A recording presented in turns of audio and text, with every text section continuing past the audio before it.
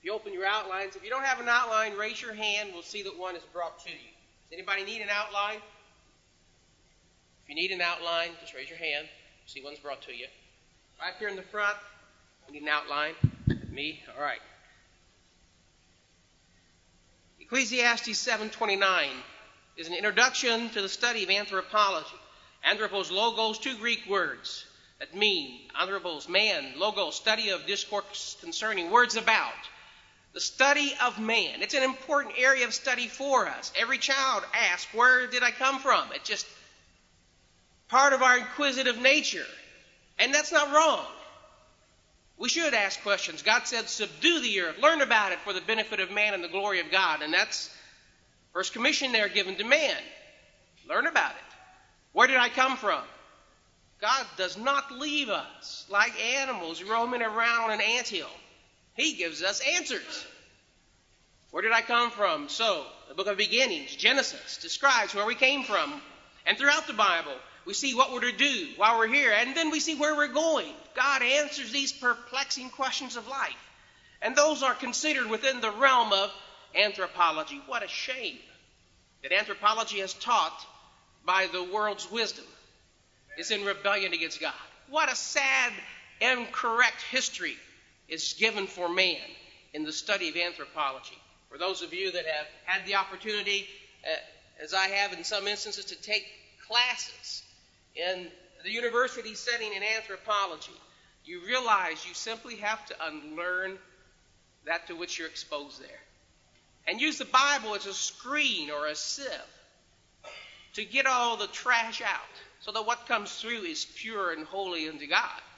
And you must be carefully using the Bible that way in your daily life. It is to be a screen to get all the things that are improper to which you are regularly exposed from influencing your soul, influencing your life.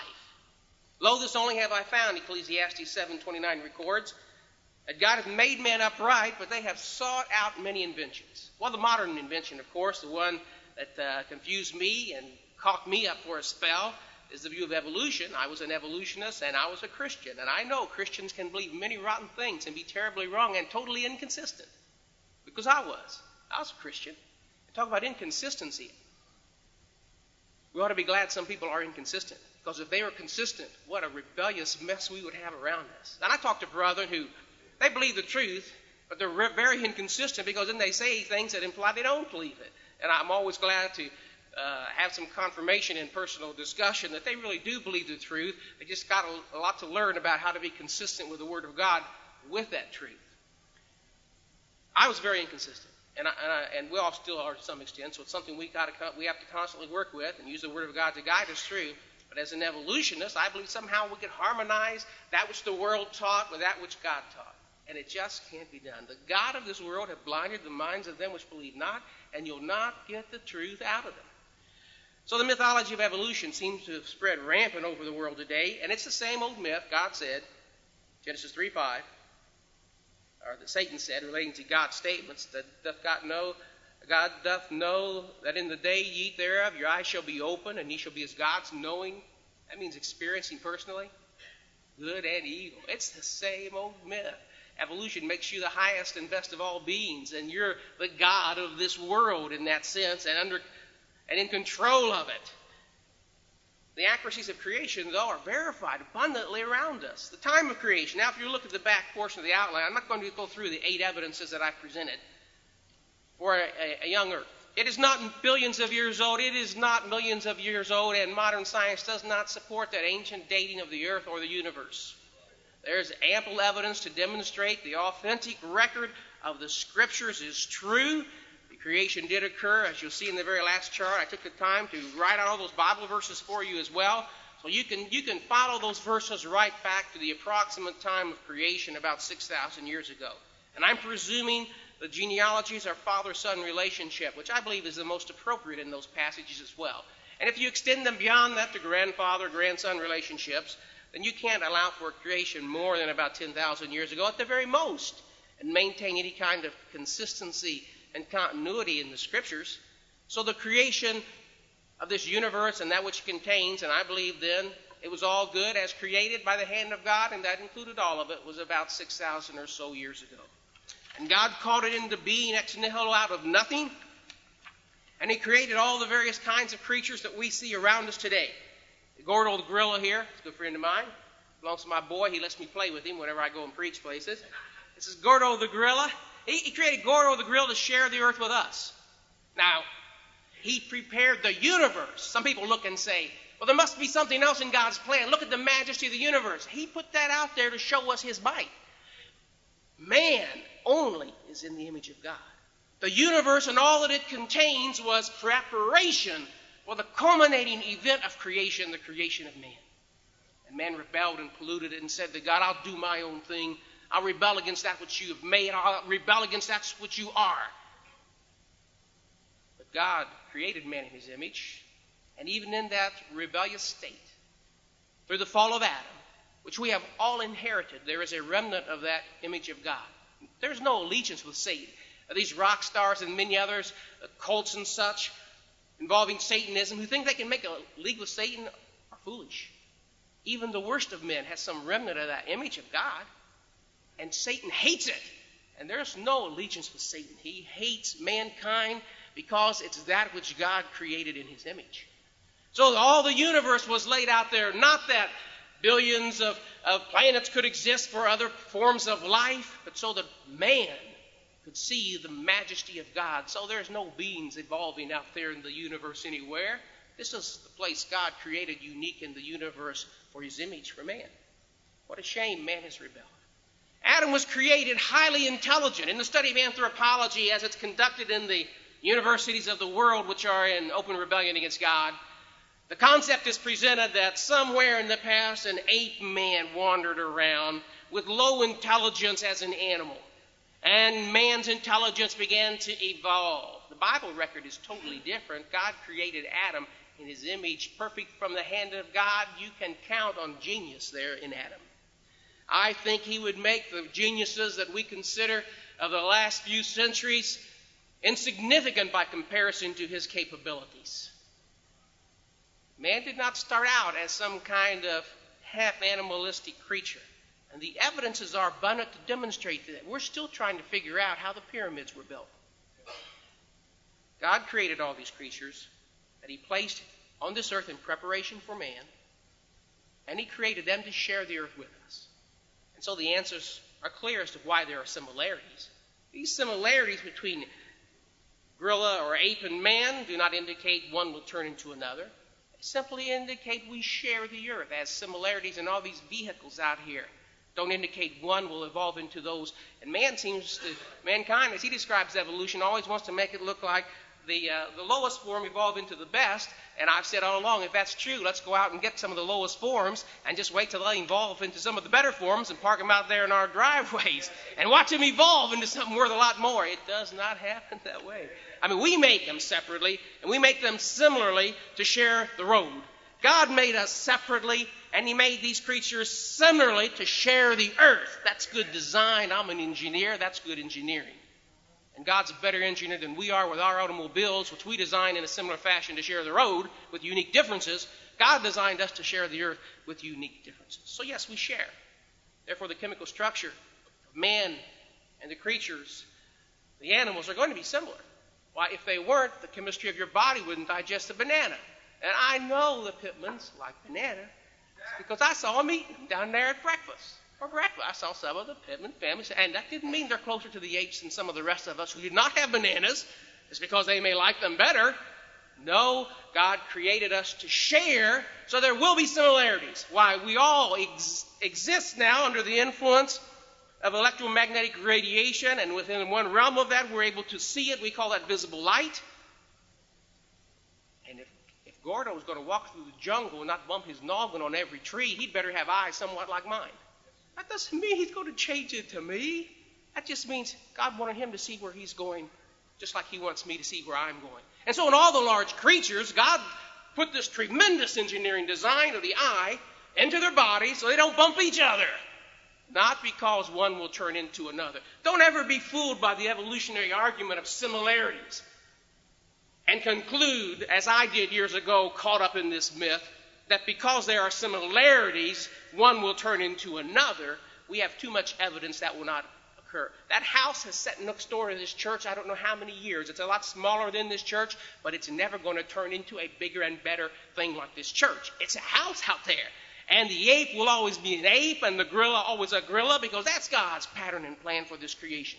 Now, Adam, created perfect from the hand of God, had a body structure with many things that we are not using possibly today because of changes in our environment. In the period before the worldwide flood of Noah, in this creation period, I pictured it somewhat like this, where the green balloon represents the earth, and this canopy that surrounds it, I believe, is described on the second day of creation in Genesis chapter 1, verses 6, 7, and 8. And then the waters below the firmament is the water on the surface of the earth. And then the firmament where the birds fly is this air inside the clear balloon.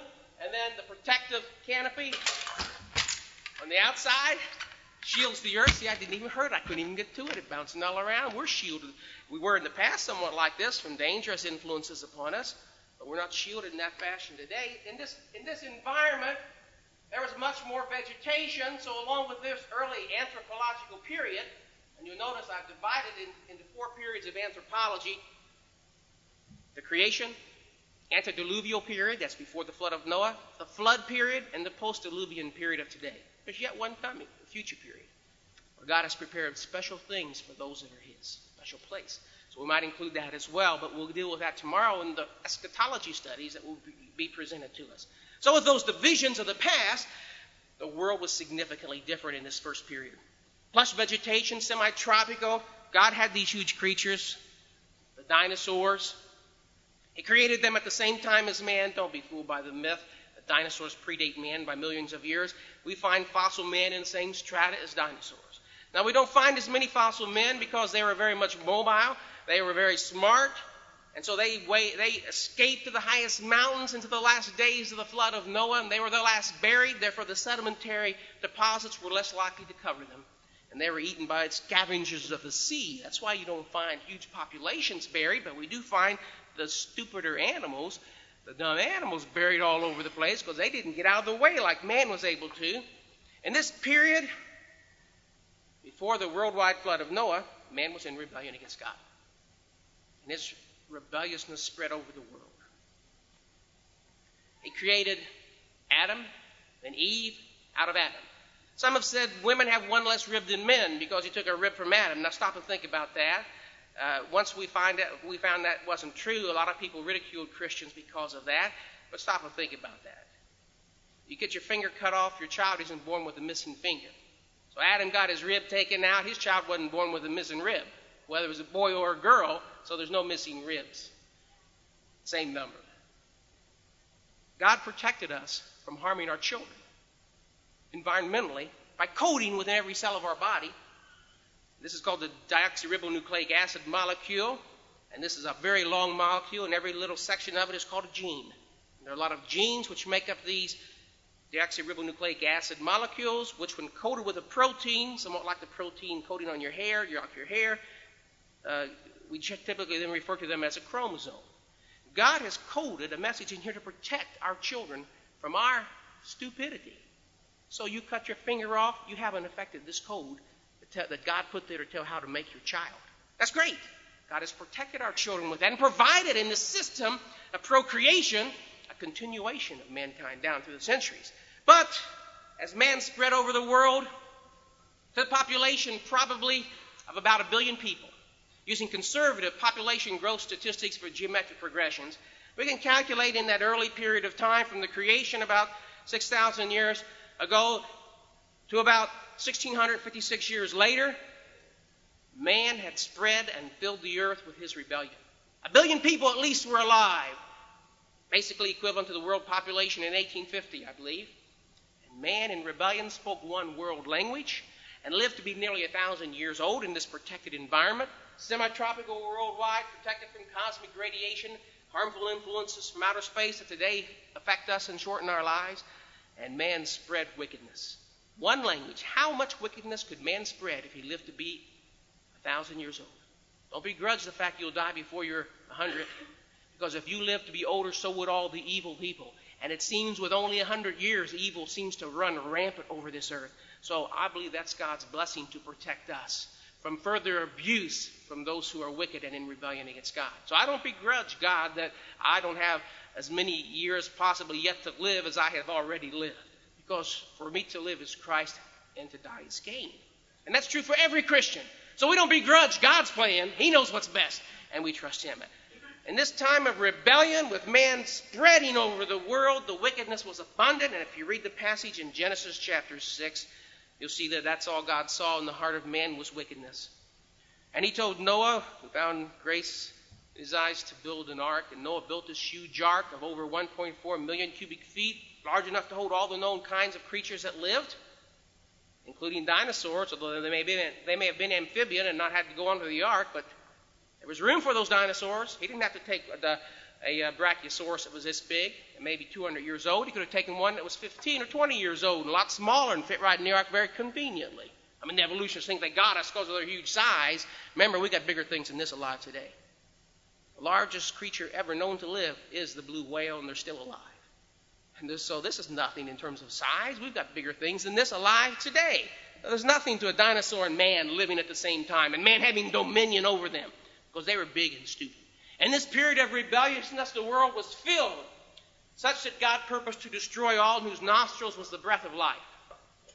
You read in the early Genesis account that man was a worker of metals. And the passage in Genesis chapter 4 describes man's intelligence in the building of cities. The question is answered: who was Cain's wife? Why, in Genesis 4, his wife had to have been one of the, it says in the Bible, Adam had sons and daughters. It would have either been one of his sisters, or who knows, Cain may have been 200 years old when he got married. It might have been a niece, or a great niece. I mean, on down even farther. We don't know. Maybe even farther over than that time, the amount of time may have passed. But Cain took a wife from amongst those who had come from Adam. And see, Thomas Paine and so many others thought they had us Christians in a corner when they said, well, who's Cain's wife? Just read the Bible. It's all in there. Cain took a wife from amongst those that came from Adam. Would have been one then of his relatives. That's not unusual. That was common back then. Abraham married his half-sister Sarah. And there was not an accumulation of genetic deficiency that produced any difficulty from that kind of marriage either. So in this period of rebellion, with man running rampant over the earth, God purposed to destroy all whose nostrils is in the breath of life. And you know where it is, Genesis 7:11. God's judgment fell, the floodwaters rained down, and the world is drastically different today. So in our study of anthropology, we must include one of the most significant and cataclysmic changes in the surface of the earth and in our environment, the worldwide flood of Noah. So that's the second period you'll note here. The worldwide flood of, well, I include that really. It's the third period. The antediluvial was the second. Creation, antediluvial, and the worldwide flood of Noah. Now we have buried in the ground, as a result of that worldwide flood that lasted over a year. Genesis 7:11 to chapter 8, verse 13 says it's over a year, not 40 days and 40 nights.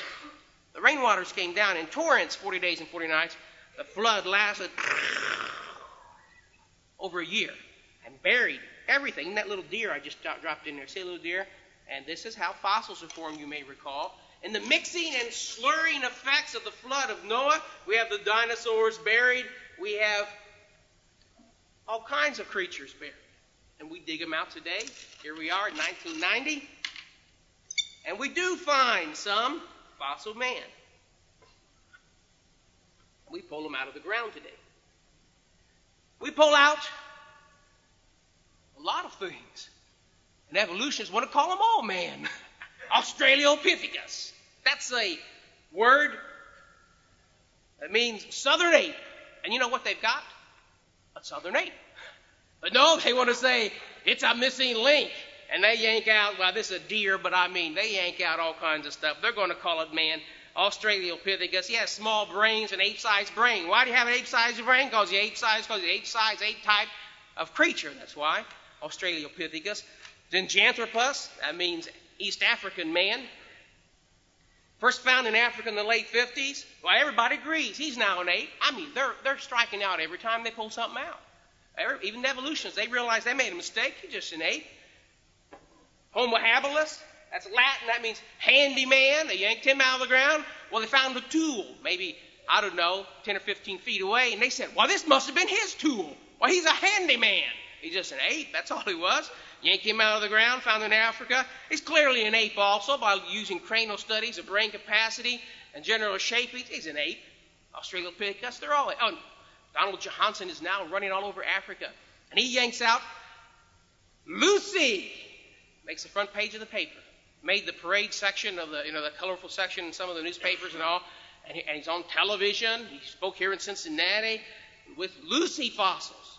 Yanked it out of the ground. The first thing he did when he pulled the skull up, he said, I have found it. And he danced around. He's shouting and everything. Now, you can't tell what kind of skull you've got until you've done extensive study. He didn't know what he had. But I got it. And he went around. Right away, he's claiming he found the missing link. And it's Lucy, the mother of mankind. Because he's a woman, apparently. And so he didn't even know what he had. Now, in the more careful studies, it's pretty clear it's maybe a varied form of ape, but an ape creature also. However, he still claimed it's the missing link, because if he doesn't, he's going to lose all his funding. I mean, nobody's going to pay him hundreds of thousands of dollars to go to Africa and find apes. We got them in the zoo. We got them all over the place. He better find something. When I was in science, and I know scientists are taught to do this, because we all did it, we called it fudging the data, or faking the data. I mean, when you know you got to get this end product, and you know, or you think at least, you're going to flunk this class. And some of these teachers are so stupid to flunk somebody if they don't do it the way they wanted it, even if it comes out with good learning experience. That's stupidity on the part of teachers, as far as I'm concerned. So recognizing that, I fell prey to it also. I remember going down to the chemical plant down here and buying my chemicals. I was supposed to make them. It's supposed to take a whole week to make it. I don't encourage people to cheat. I don't mean that, but I just want you to know scientists are taught to cheat. Because I was taught to cheat. It could take me a week in organic chemistry, 3 hours every afternoon, sit in that lab down there, you see, and make this little piddling amount of this chemical. I went down and bought me a whole bottle. I shared it with some of my friends. We dumped it in everything, turned it in. Now, like I said, I don't encourage cheating. I don't mean that. I just want you to know that all sin comes short of the glory of God. And so you can't trust the scientists either, because they're going to lie. Just like everybody, real estate men lie. I know that. I'm one of those too. I've been that. And I know real estate men lie. Teachers lie. I mean, I know people lie. Factory workers lie. Carpenters lie. Scientists lie. I heard that. John said preachers lie. Well, we know there are a lot of those lying too. You better trust God and what he said.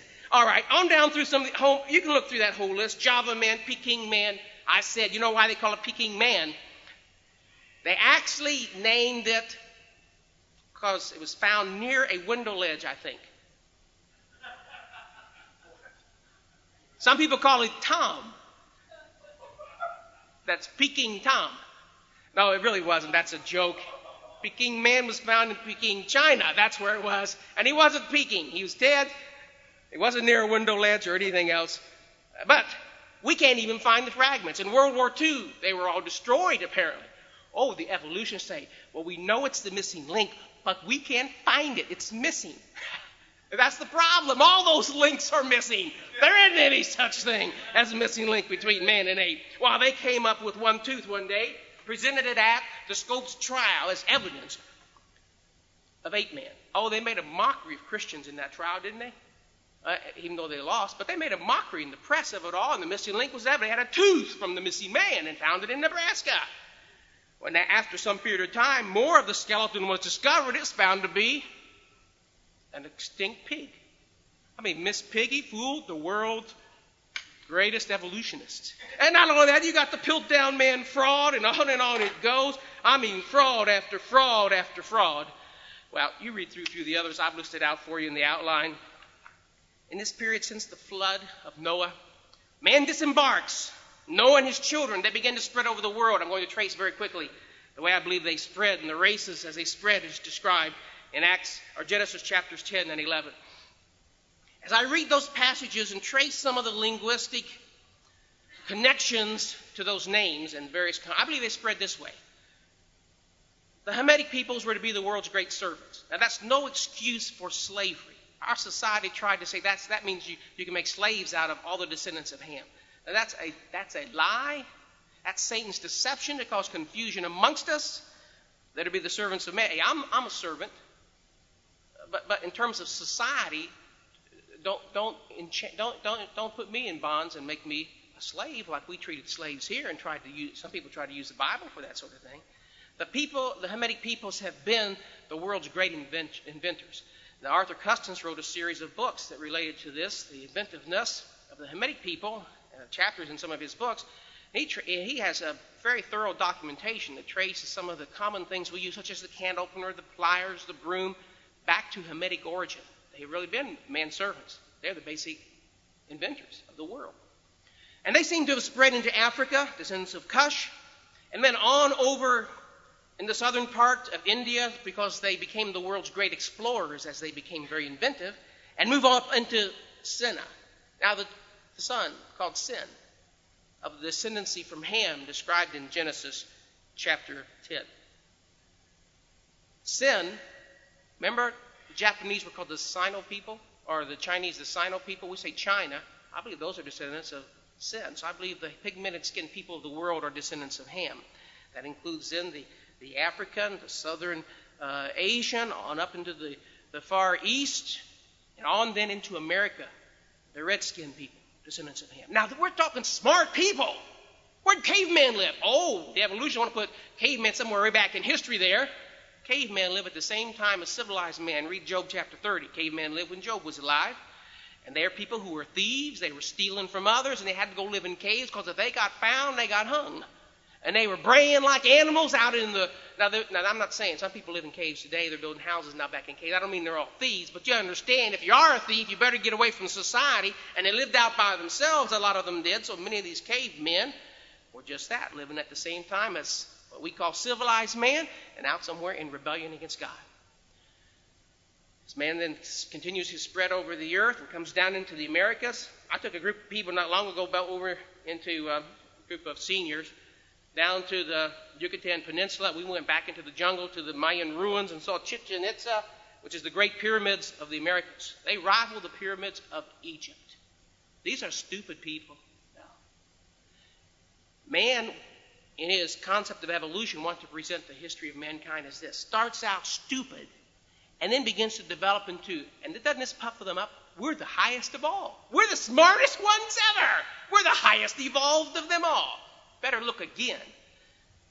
We're not sure how they did this in the jungle. I mean, when I went to the jungle all over the place, right out in it, and these huge pyramids, this massive civilization. So what happened to it?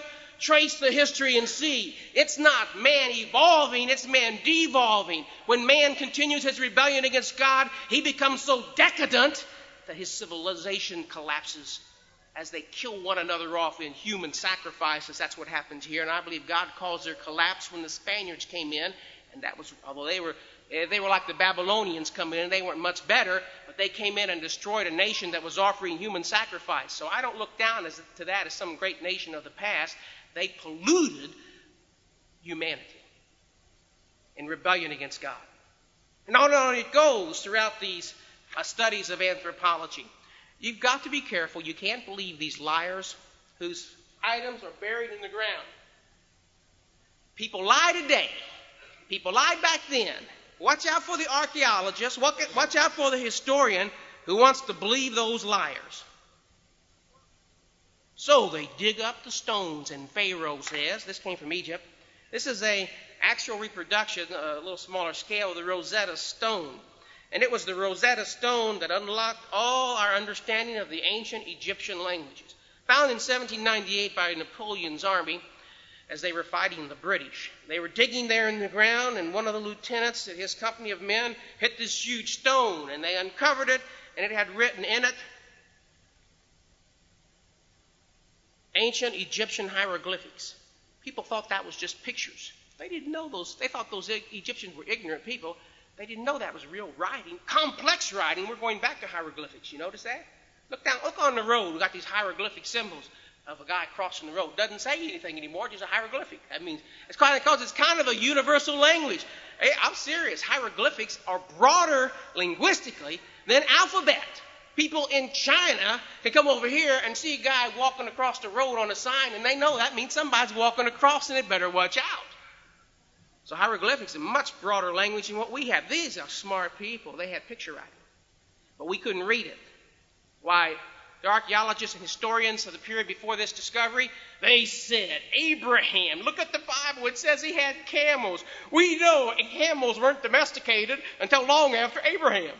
Well, with this, they were able to go back, realizing the picture form was actual writing, because here's an Egyptian demonic, Middle Egyptian language, and here is Greek. Ptolemy wrote this, one of the generals under Alexander the Great. His family inherited Egypt, so he wanted to be sure everybody knew he was the boss, and so this says it. It says it in Greek, so all the Greeks knew it. It says it in Middle Egyptian, so all those who still spoke that cultural language knew it. And it says it in the ancient Egyptian hieroglyphic. He wanted them all to know he was in charge. And now people began to rush to Egypt and read all the things, and they could find what Moses had been taught then. Moses had been taught evolution, by the way, folks, because some of these writings indicate man evolved from the worm that is left annually after the flooding of the Nile River region. By the way, that's the common man evolved, they claim. They claim the Pharaoh came from the sun god. I mean, they had something special for Pharaoh. And then these liars also buried in the ground the record of their rules. Now stop and think about this. You're Pharaoh. You just got yourself a bunch of henchmen. Or you're not Pharaoh. Let's wait now. Let's get back a little farther. You're not Pharaoh. You got yourselves a bunch of henchmen coming together. And you decide you're going to bump off Pharaoh and take over. So you get your men to sneak in to Pharaoh's chambers and you kill him. Now you better do something quick. Because all those peasants, they're not going to follow you. They don't know who you are. Pharaoh, that's who they knew.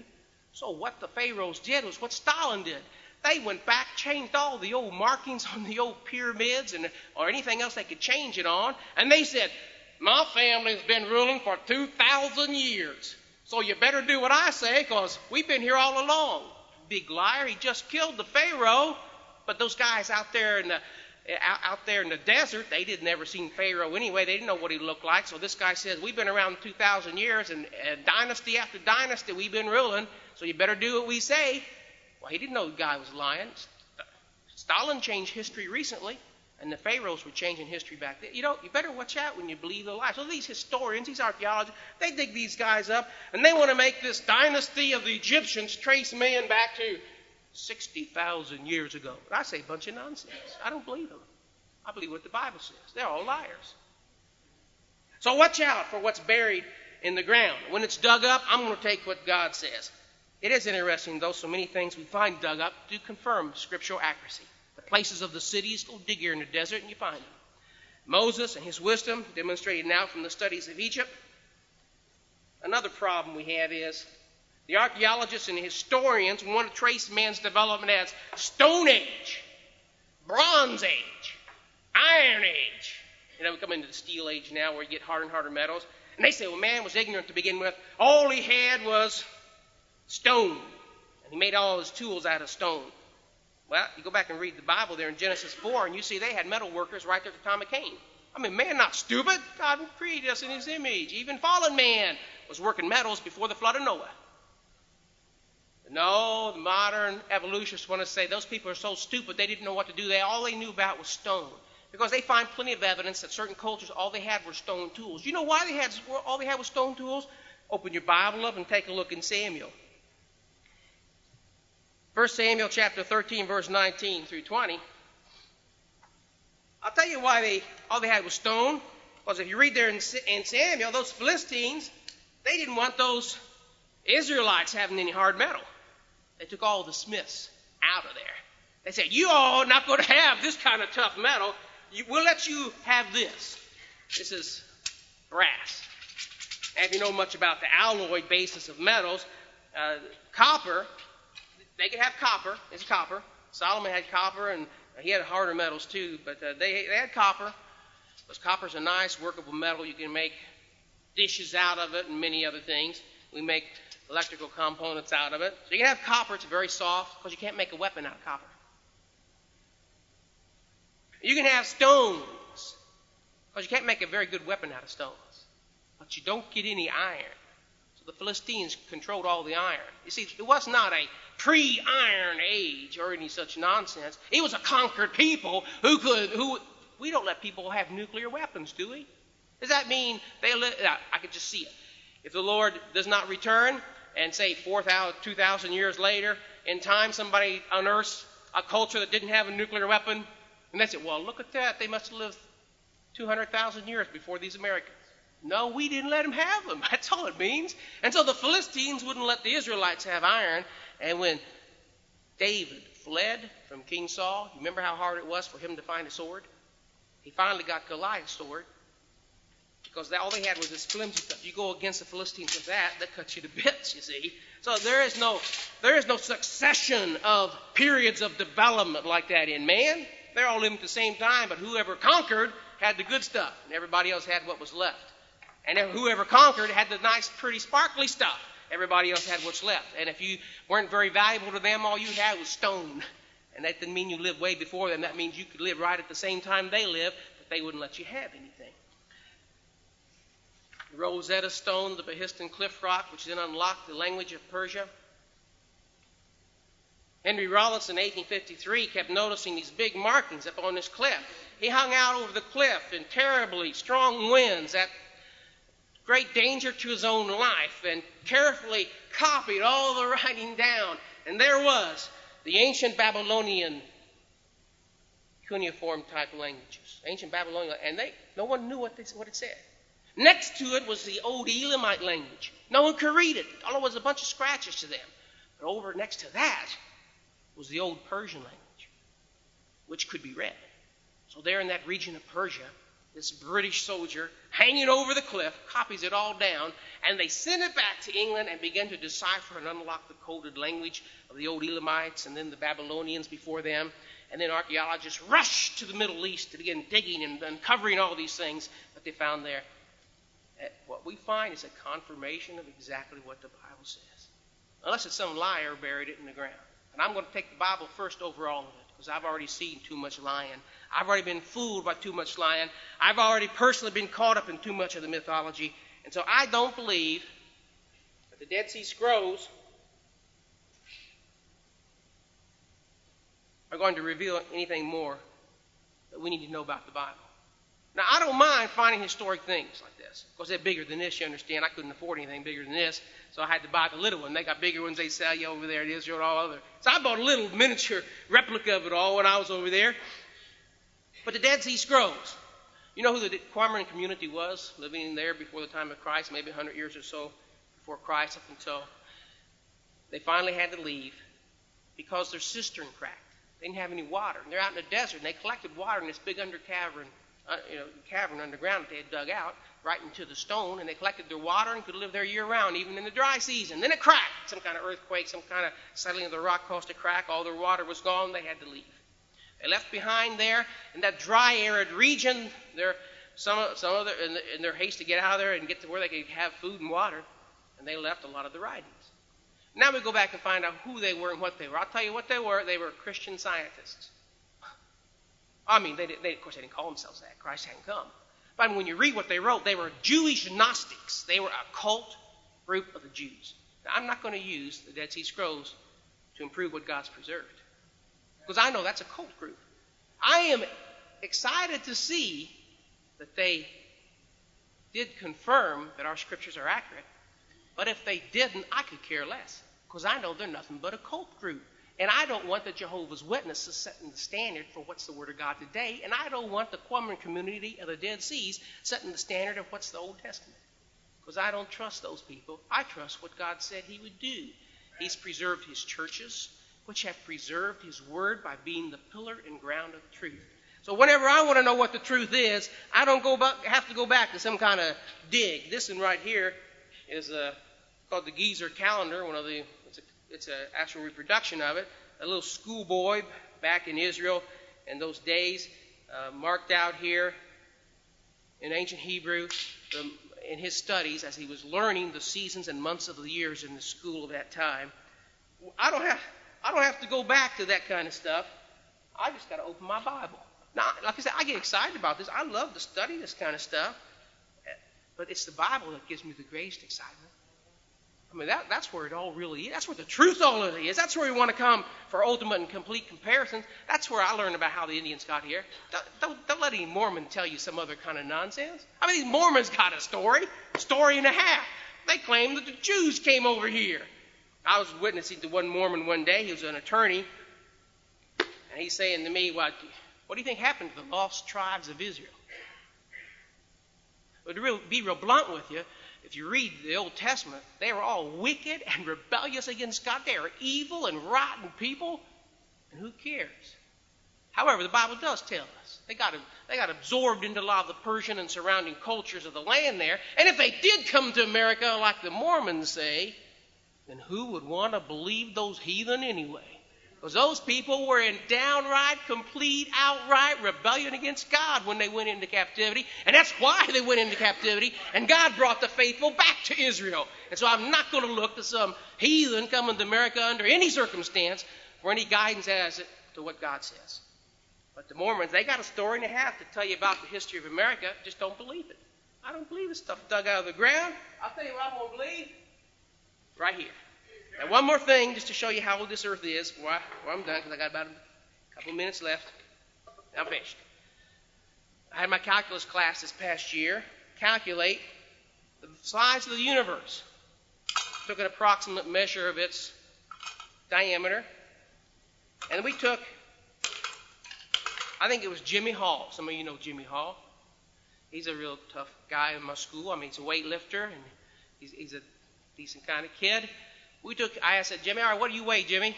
We calculated his volume based on his weight, using the density of humanity. It's about 1 gram per cubic centimeter because we float almost even in water, so we're about that.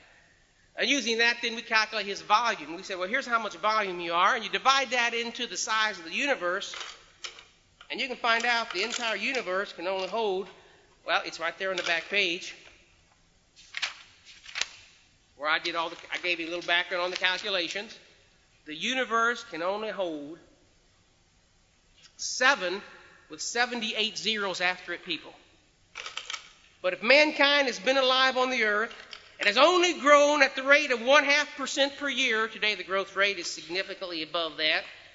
Today's growth rate is about 2%. And has only grown at 0.5% growth rate per year for 1 million years only.